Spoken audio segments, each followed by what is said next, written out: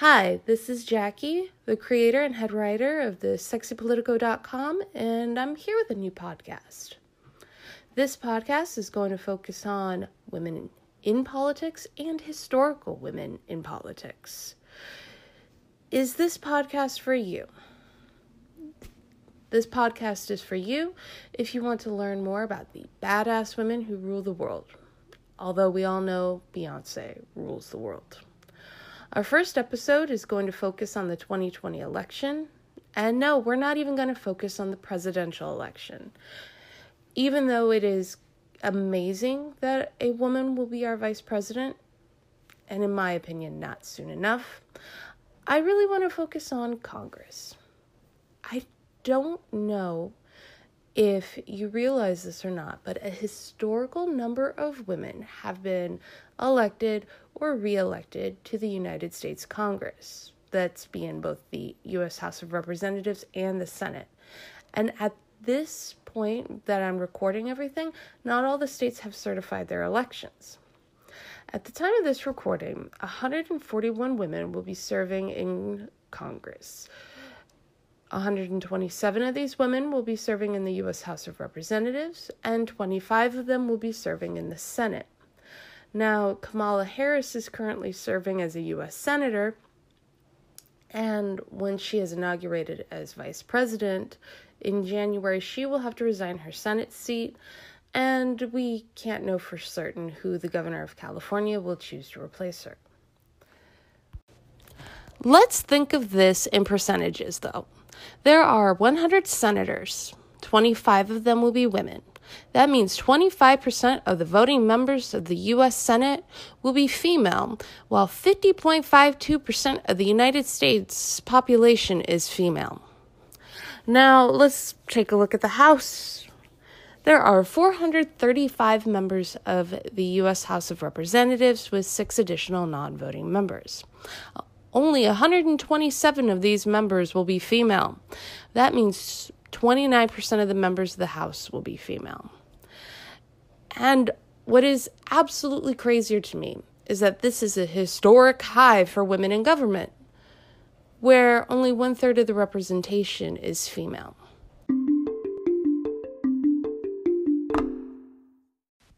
This election also includes other firsts for federally elected females.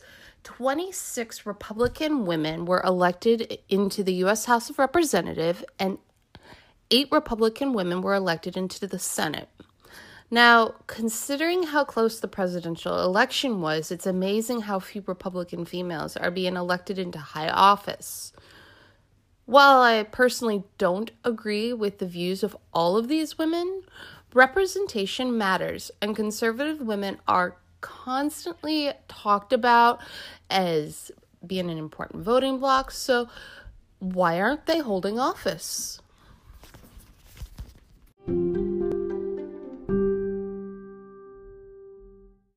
50 women of color were elected between the House and Senate. That number is entirely too small, considering the demographics of the United States. Why am I focusing on just pure numbers so much? Again, as I've said before, and other people have said as well, representation matters. We hear that phrase all the time. We hear about it when we're talking about movies or TV shows, and how roles should go to people from the social or ethnic background, and that being represented by somebody who is from your community actually matters and it is important. But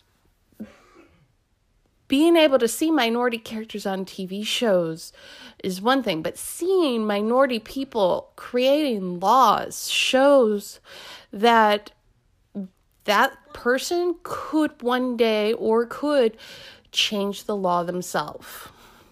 That importantly, that little boys, little girls, little gender non-conforming people could one day grow up and make these laws or run this country. I am a mom, and you better get used to me referring to my son as the bear. My son is biracial. I am white. My husband is Chinese. And as a mom, Seeing people of different nationalities on screen or in government makes me feel good. It really makes me hopeful that one day my son won't be the first Asian president, if that is what he chooses to be.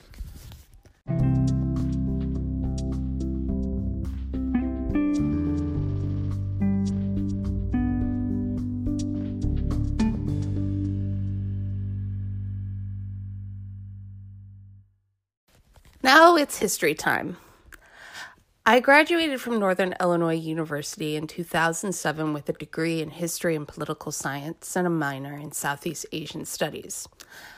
I don't have a lot of time in my day-to-day life to do the historical research that I actually truly love doing. So each episode, I plan on having part of it look at the historical aspects of what we're talking about in this episode.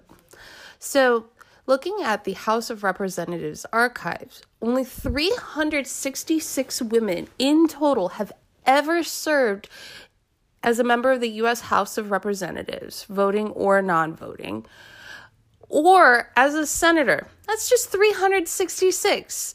And currently we have 131 women serving at the time of this podcast being recorded. Now, some of you might wonder, who is the first female member of Congress? Well, I can tell you. Her name is Jeannette Rankin. She was a Republican from Montana, and she served from 1917 to 1919, and then again she served from 1941 to 1943. And she's actually a pretty interesting woman, and I might end up doing a podcast episode about her later.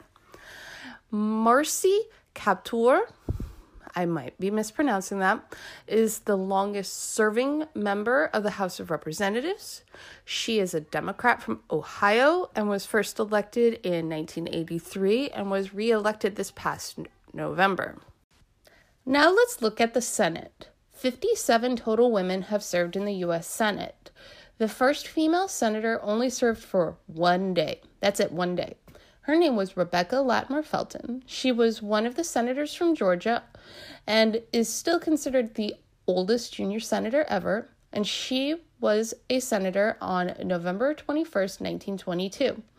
This story is interesting, how she became a one-day senator.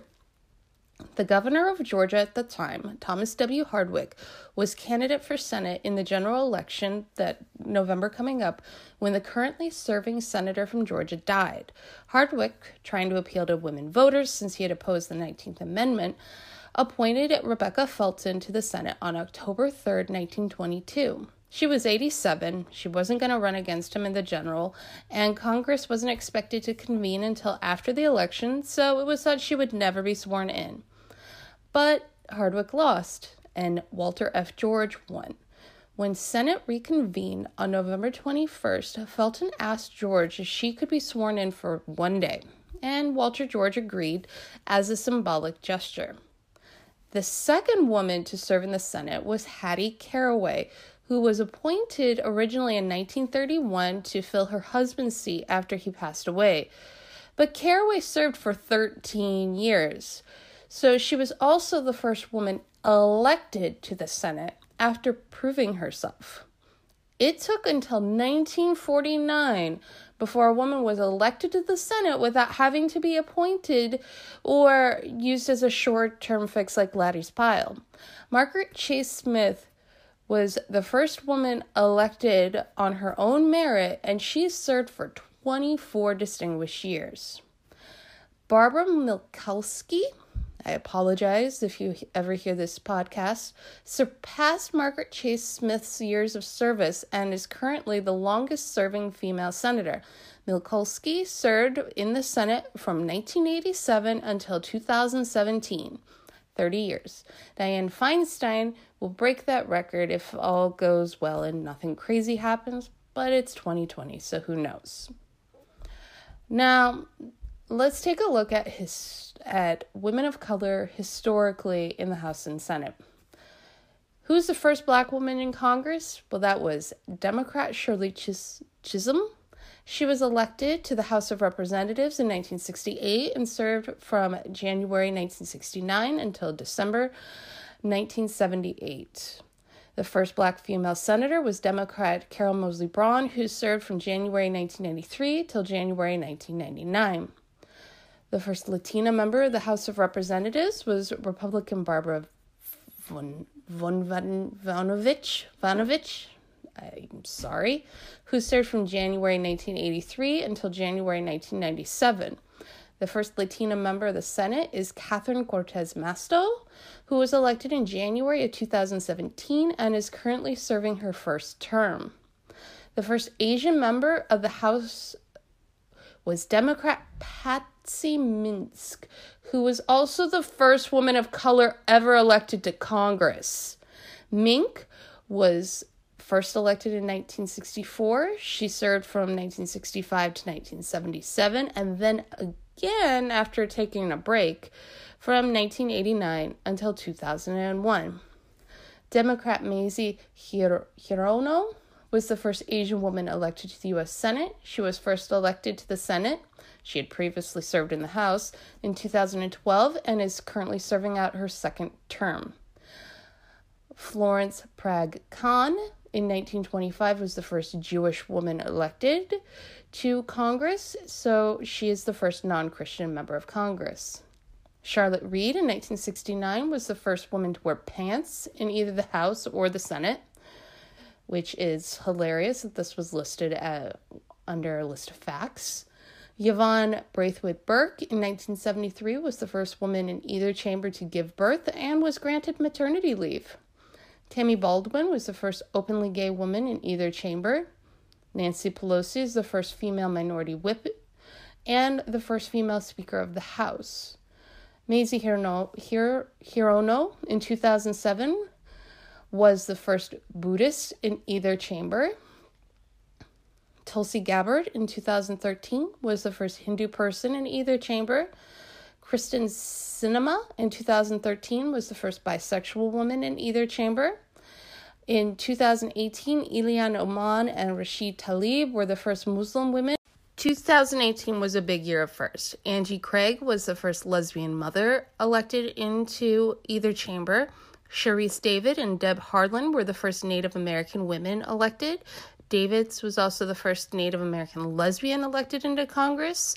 She is a member of the Ho-Chunk Winnebago people and is an enrolled member of the Ho-Chunk Nation of Wisconsin. Harland is a member of the Laguna Pueblo people.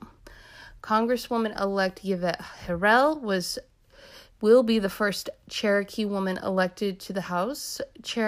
Congresswoman-elect Republican Stephanie Bice is the first Iranian-American elected into the House.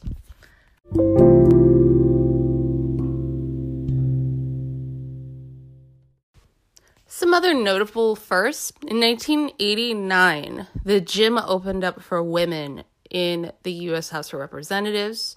It wasn't until 2009 the pool opened up. And it wasn't until 2011 that they got a women's bathroom close to the governing chambers. Here's some other things. Alaska, Mississippi, North Dakota, and Vermont have never elected a woman to the U.S. House of Representatives. Yes, I am putting you on blast. Alaska, Mississippi, North Dakota, and Vermont.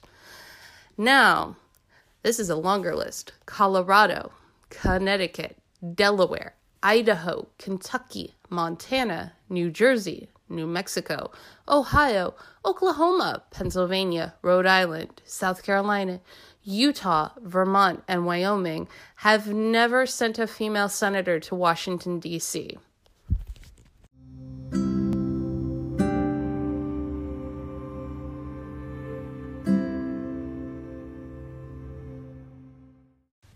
Why am I pointing out a bunch of facts that you can find online?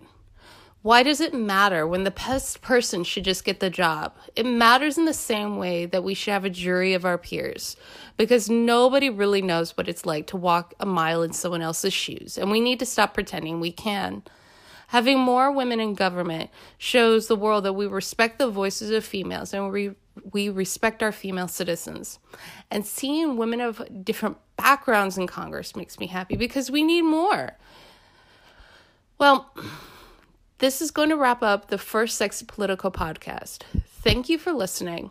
Please leave a review, share us with your friends, and come back next week for a new episode as we talk about the first Native American women in Congress. Now, remember, don't forget how sexy you are. Stay sexy, vote, and get involved. Thank you for listening, and bye.